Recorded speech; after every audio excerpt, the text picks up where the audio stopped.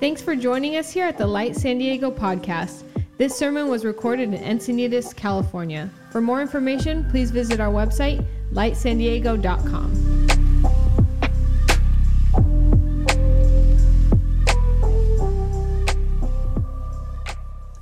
So we're 1 week away from Advent, which is the season, the 4 Sundays leading up to Christmas. And we've just finished a series called Future Church. And last week we talked about how the why, the source of the last 2 or 3 months of teaching of how we are to be a church in the culture that we're living in is all predicated on this thing called the gospel. And so if you didn't get a chance to listen to that, feel free to go back and listen. But this week, before we conclude all of these conversations around the church, we've talked about how, we've talked about why.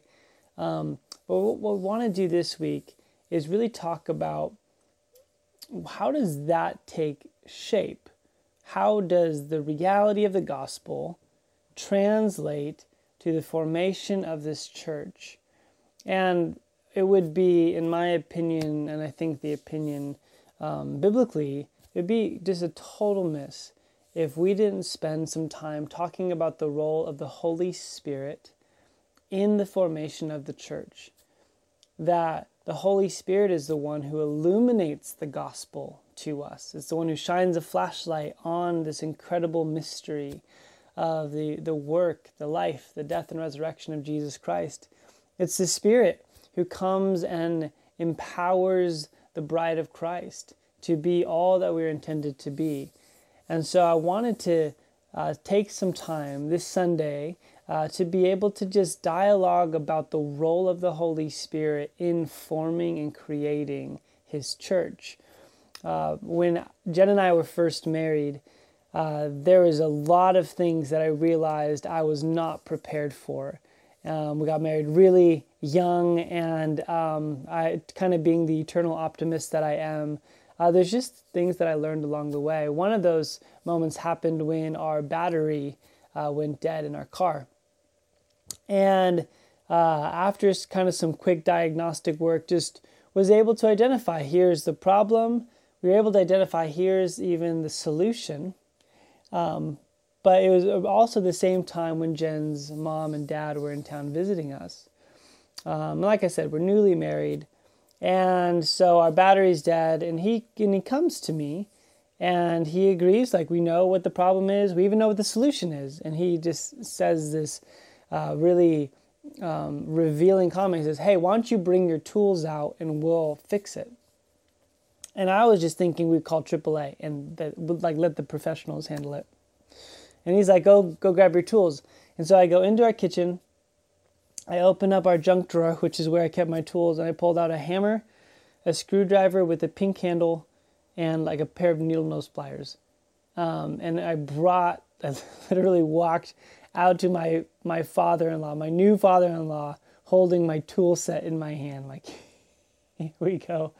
And he just looks at me, doesn't say anything, and it's kind of just drops his head and just realizes that that's not really going to work. And somehow we find some tools. And the next day, after feeling absolutely like husband shamed by my inability to provide the right tools that we needed, the next day I walk in from work, and there's an entire set of tools just sitting on our living room floor with a bow on top. And that's always been this really humorous and funny story, but also a picture for me of really, it's kind of what Jesus did for us, and just a picture of the gospel in that, like, we are able to see the problem, even identify that we need a solution, but apart from a radically generous gift, we're not able to provide or to realize that solution. But here's the other part of this story, is in the giving of the gift of the tools, and let's say that's the gospel, and the giving of this gift, alongside that gift also came presence, also came my father-in-law, him walking alongside me, showing me what to do, how to use the tools, knowing what to do, taking over for me when I couldn't. And so as much as it would have been a great story if he said like, hey, you can never get the tools you need. Here's the tools you need. Great story. But the real gift was his presence coming alongside it. And here's the beauty of the gospel, is the gospel story and the gospel reality is partnered with the incredible promise of the Holy Spirit. You see, after Jesus' death and resurrection, he ascended into heaven, comes along the person of the Holy Spirit. Jesus is so anticipatory and confident in the person of the Holy Spirit, which for those of you who are new to the idea of the Trinity is the Father and the Son and the Holy Spirit, that he actually tells his disciples, it's better that I go away, because if I don't go away, then he's not going to come. It talks about in John's Gospel. And so Jesus has this high expectation of the role of the Holy Spirit. And the Holy Spirit comes along and he illuminates that gift of the gospel, but then walks alongside us to help realize the potential of this gift. And that summary, this story is laid out in Luke's 2-part gospel.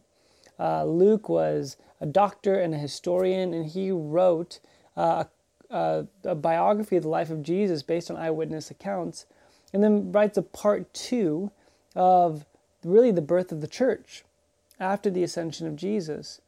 And one thing you'll notice in both Luke and Acts, which is really one book with 2 volumes, is you'll notice the emphasis that Luke places on the role of the Holy Spirit. That there's really not much that we see Jesus doing until we see the Holy Spirit show up. And likewise, we don't see the birth of the church, the expansion of the church, the discipleship, the mission of the church, apart from the empowerment, the presence, and the person of the Holy Spirit.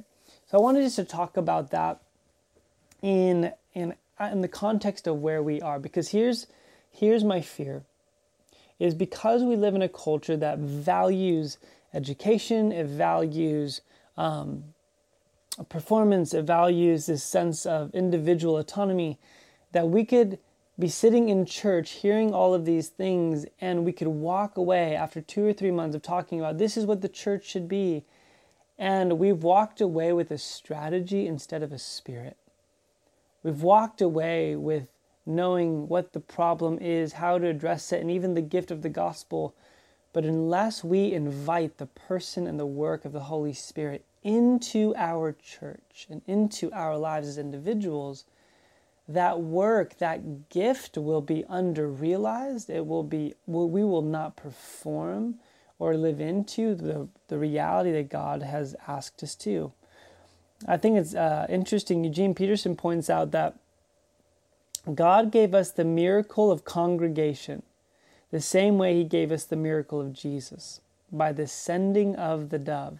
Now, what he's referencing here is in Luke chapter 3, we see Jesus emerge out of obscurity. We don't know much about Jesus' life from his birth, a little glimpse when he's 12, but we're not told much about his life until he turns 30.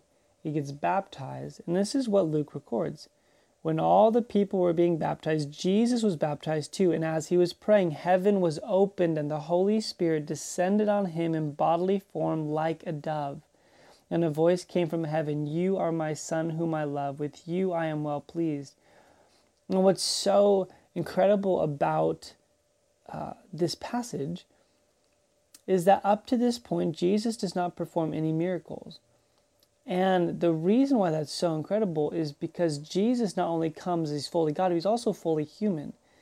And so it is not till after the giving of the Holy Spirit that we see Jesus perform miracles. We see him restore sight to the blind and raise the dead and minister to the poor and draw the marginalized back into society and ultimately give his own life. And all of this we see tied to the Holy Spirit, not as some sort of like, wow, that's great for Jesus, but as a model for humanity. Because the same Holy Spirit that came and rested upon Jesus shows up again when the church is born. Right? When the dove shows up, it's the beginning of Christ's ministry, and it's also the beginning of the church. And so I wanted to just kind of walk through the beginning of the book of Acts, right? The second chapter, the second part of Luke's gospel. And I want to walk through some of the activity of the Holy Spirit in the formation of the early church. And so 6 things we see the Spirit do in just the first couple of chapters. Number 1, we see Spirit-modeled unity. We see Spirit-empowered witness. We see Spirit-formed community. We see Spirit-led generosity, Spirit-caused hospitality, and lastly, Spirit-provoked thankfulness. This is just in the first 2 chapters, which is really the birthplace of the church that we are still a part of 2,000 years later. Number 1 thing that stands out when you read the first 2 chapters of Acts is that there is a Spirit-modeled unity. Now, like I mentioned before, the Holy Spirit is God, the same as the Son and the Father. And the Holy Spirit and Jesus and the Father model for us a divine, eternal, self-preferring unity that is always to be looked at, formed in who we are.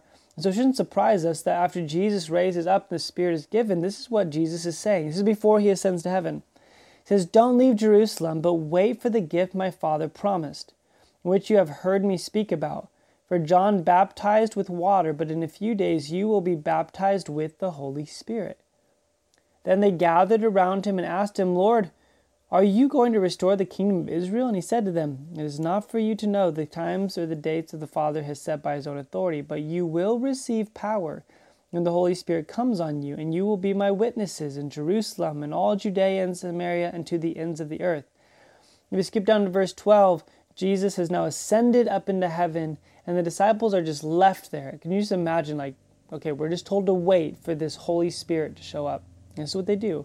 So then the apostles returned to Jerusalem from the hill called the Mount of Olives, a Sabbath day's walk, which is about half a mile. When they arrived, they went upstairs to the room they were staying, the upper room. Those present were Peter, John, James, Andrew, Philip, Thomas, Bartholomew, Matthew, who was a tax collector, James, son of Alphaeus, Simon the Zealot, and Judas, son of James. They were all joined together constantly in prayer, along with the women and Mary and the mother of Jesus with his brothers. Now, a couple things to point out. That word together is going to show up again and again and again in these first 2 chapters. There was this supernatural unity that was taking place. And when Luke records this, he actually makes the point to name out all of the 12 disciples. And every time you read the list of 12 disciples, you should point out the extreme polarized differences in those group of humans. Like literally separated by one person. There's Matthew, a tax collector, someone who's absolutely in line with Rome, who's been collecting and got rich before he met Jesus off of the taxes of his own people. And then next to him, there's what we see is Simon the Zealot. And Simon the Zealot would have been the opposite end of the spectrum, that he thought Rome was so evil that he was willing to take up arms to defeat it, and maybe already had. And so when you have this group, you see something from the very beginning that we might miss at first read through, but you see a divine, supernatural unity that marked the early church. And the reason I'm bringing this up is because I had coffee with a friend of mine today who mentors pastors. And he told me story after story of how churches have been split these last 2 years based on politics, based on how they've handled the pandemic. All of things that I think they're important conversations to have, but they're not what defines our unity. It's the gospel. And I think if we're to look at the early church and what the Spirit of God was doing, one of the very first things we do is we see that there is a Spirit-modeled unity that is sweeping these followers. As Jesus has gone to heaven, the Holy Spirit is poured out. And it's not just pastors who are noticing this. As a matter of fact, a recent article out of the Atlantic magazine was titled "The Evangelical Church is Breaking Apart." This is from Peter Werner. One of the excerpts says this: when the Christian faith is politicized, churches become repositories not of grace, but of grievances. Places where tribal identities are reinforced, where fears are nurtured, and where aggressions and nastiness are sacralized. The result is not only wounding the nation, it is having a devastating impact on the Christian faith. I think about that secular writer's synopsis of the Christian faith in America. It is having a devastating impact. And I sense the Spirit of God calling the church, but that includes our church, that no matter how divisive the world goes in around us, we have something greater. We must have something greater to unite ourselves around. It is the work of the Spirit. It is the fruit of the gospel that I have more in common with someone who shares my faith in Jesus Christ than anyone who shares my view on society or economics or politics. Anyone who has the same mindset or worldview or heritage as me. There must be something deeper, and this is the work of the Spirit, which requires us to extend grace to one another. And so I think even heading into the holidays, when you're maybe around a table with people who think differently than you, and maybe even express what they think in ways that feel repulsive or offensive to you, can I just encourage you, invite the Holy Spirit to be the author of order and reconciliation, because we know that there's another force at play that wants disorder and wants offense. And we have to remember the thing of first importance. That's the gospel. This is what the Holy Spirit has come to illuminate, which causes a unity we cannot get around. The second thing that we see here in the early church is that the Holy Spirit gives an empowered witness. This is promised in Acts 1:8. The Holy Spirit will come on you and He will empower you. And we see this played out not too much longer in Acts chapter 2. It says, when the day of Pentecost came, they were all together in one place. There's that language again. Suddenly a sound like the blowing of a violent wind came from heaven and filled the whole house where they were sitting. They saw what seemed to be tongues of fire that separated and came to rest on each of them. And all of them were filled with the Holy Spirit and began speaking in tongues as the Spirit enabled them. I love this beautiful gift that as Jesus goes from heaven, not only does He give the Spirit, but the Spirit comes to empower us to be His witnesses. The sermon that's about to come out of Peter's mouth in the rest of Acts chapter 2 is a chiasm. It's a Hebrew structured poem that centers on one thing, the death and resurrection of Jesus. The Spirit empowers us to be His witnesses. I love Parker Palmer, the Quaker author, says this: here's one of the greatest acts of love, empowering another person, knowing full well that person will probably make serious mistakes with that power, knowing that those mistakes may be costly even to the one that does the empowering. Have you ever thought about the empowerment of the Holy Spirit as an act of love? It's a gospel act, that Jesus is entrusting us with power, with His power from His Spirit, so that we can go and point people back to Him to be His witnesses. And we all could recite dozens of stories of how we've failed and other people have failed at that. But yet it is God's grace that continues to empower us to do that. And as followers of Jesus and as a church, let's invite the Holy Spirit not only to unify us, but to empower us to be His witnesses, just like Pastor Keith was talking about a couple weeks ago. Third thing is, after this incredible message where we see 3,000 men get saved from all different cultures from around the world, we start seeing the very first depiction of the church. We talked about this at the beginning when COVID came out, but I want to read it again. And I want to use it as a mirror for our church. And I want to use it as a magnifying glass for our church to clarify some things. He says this: they devoted themselves, this is the church, to the apostles' teachings and to fellowship, to the breaking of bread and to prayer. Everyone was filled with awe at the many wonders and signs performed by the apostles. All the believers were together and had everything in common. They sold property and possessions to give to anyone who had need. Every day they continued to meet together in the temple courts. They broke bread in their homes and ate together with glad and sincere hearts, praising God and enjoying the favor of all the people. And the Lord added to their number daily those who were being saved.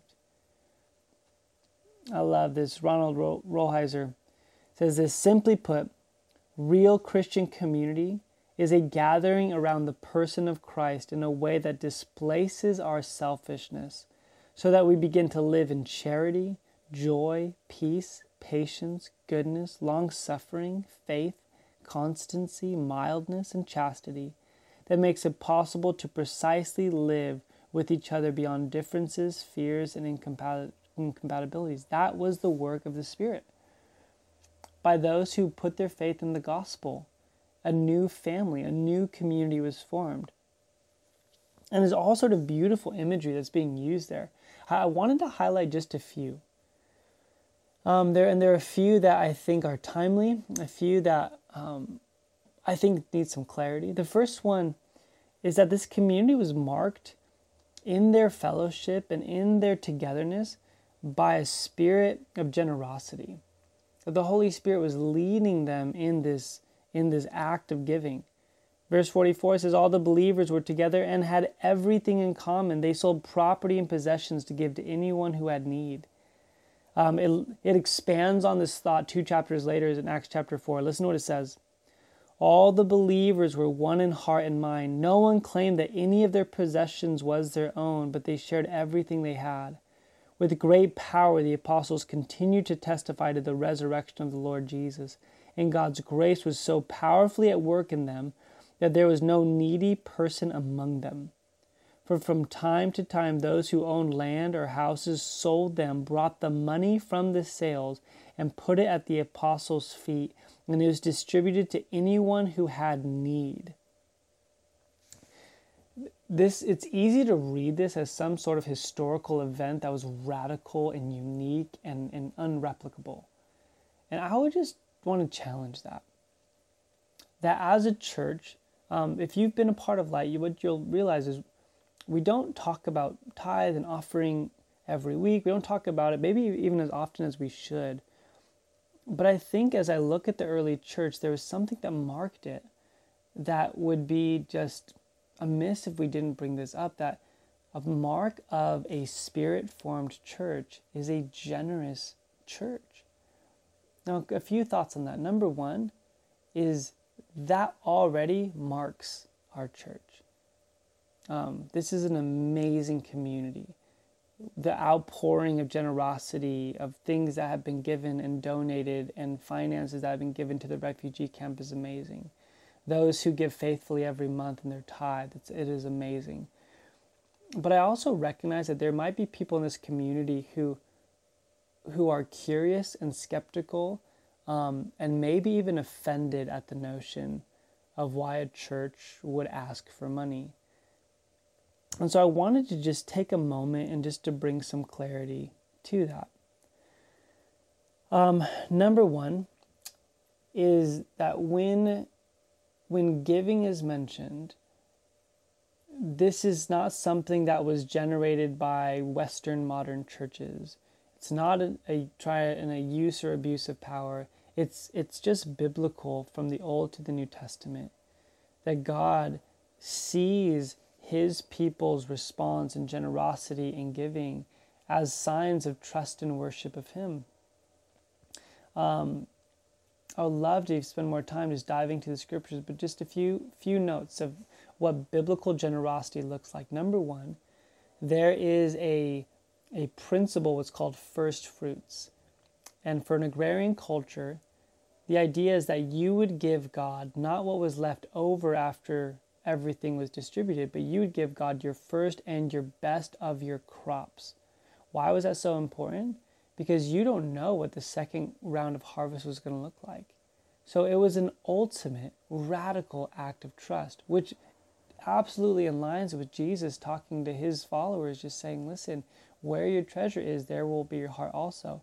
So whenever giving is talked about, not in a polluted, controlling, humanistic kind of way, but in a biblical kind of way. It always has to do, God, I trust you as my provider.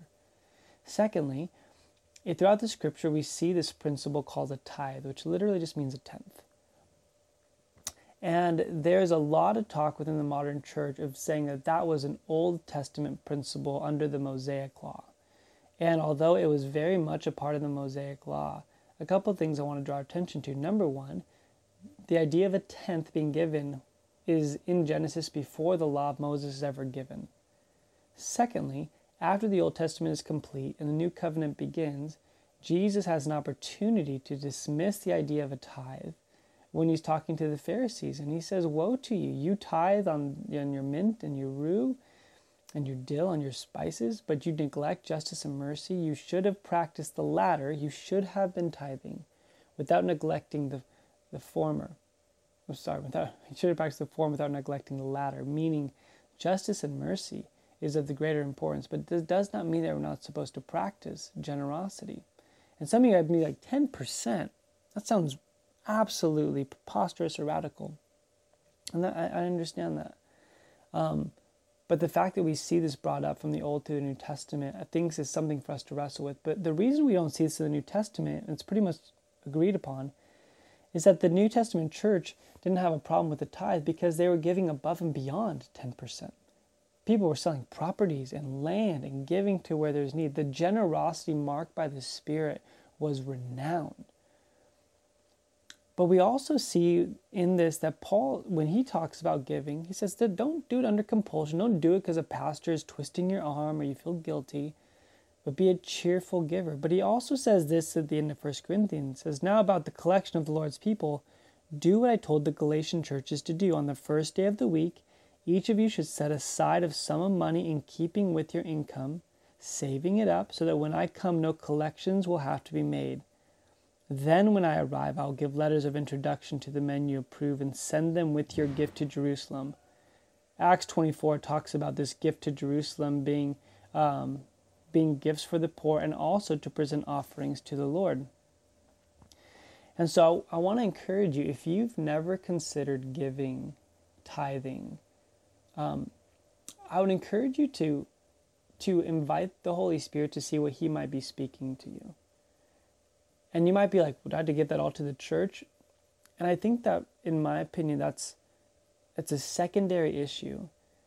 But I do believe the church should be, if we are being formed by Christ and if we are being led by the Spirit and we're found on the gospel, it should be the safest place to give. And how do you know it's the safest? When there's no need among them. When people within Light Church, with people within the refugee camp in Tijuana, with our friends in City Heights, when there's a need and our church has been actively giving and we're able to say we can meet that need, that is when the church is truly shining in its generosity. And all I would simply do is invite you into thinking about that. The last thing I want you to just lay before you is that this community, in verse 46 says, they broke bread in their homes, ate together with glad and sincere hearts, praising God and enjoying the favor of all the people. And the Lord added to their number daily those who were being saved. It's Thanksgiving week. And one of the things that is marked when the Holy Spirit forms His church is glad and sincere hearts. It is praising God, breaking bread in homes. Dietrich Bonhoeffer says, gratitude is a profoundly transforming power, the yes from which all life springs. Thankfulness is an act of defiance in a culture of discontentment and disillusionment. It grounds us to the redemption of God from the past, the promise of God in the future, and the goodness of God in the present. Let's just invite the Holy Spirit to come and to fill you and me and our church so that we can continue to not only have the gift of the gospel, but the presence of the Spirit to allow us to live into this vision of what God always intended. So let's continue to be generous, to be thankful, to be empowered witnesses of Jesus Christ, and to practice unity in a world that's incredibly divisive. Lord, we thank you so much that you did not leave us to figure this church thing out on our own, but you gave us your Spirit to empower us and to form us. We love you, Lord. In Jesus' name we pray. Amen.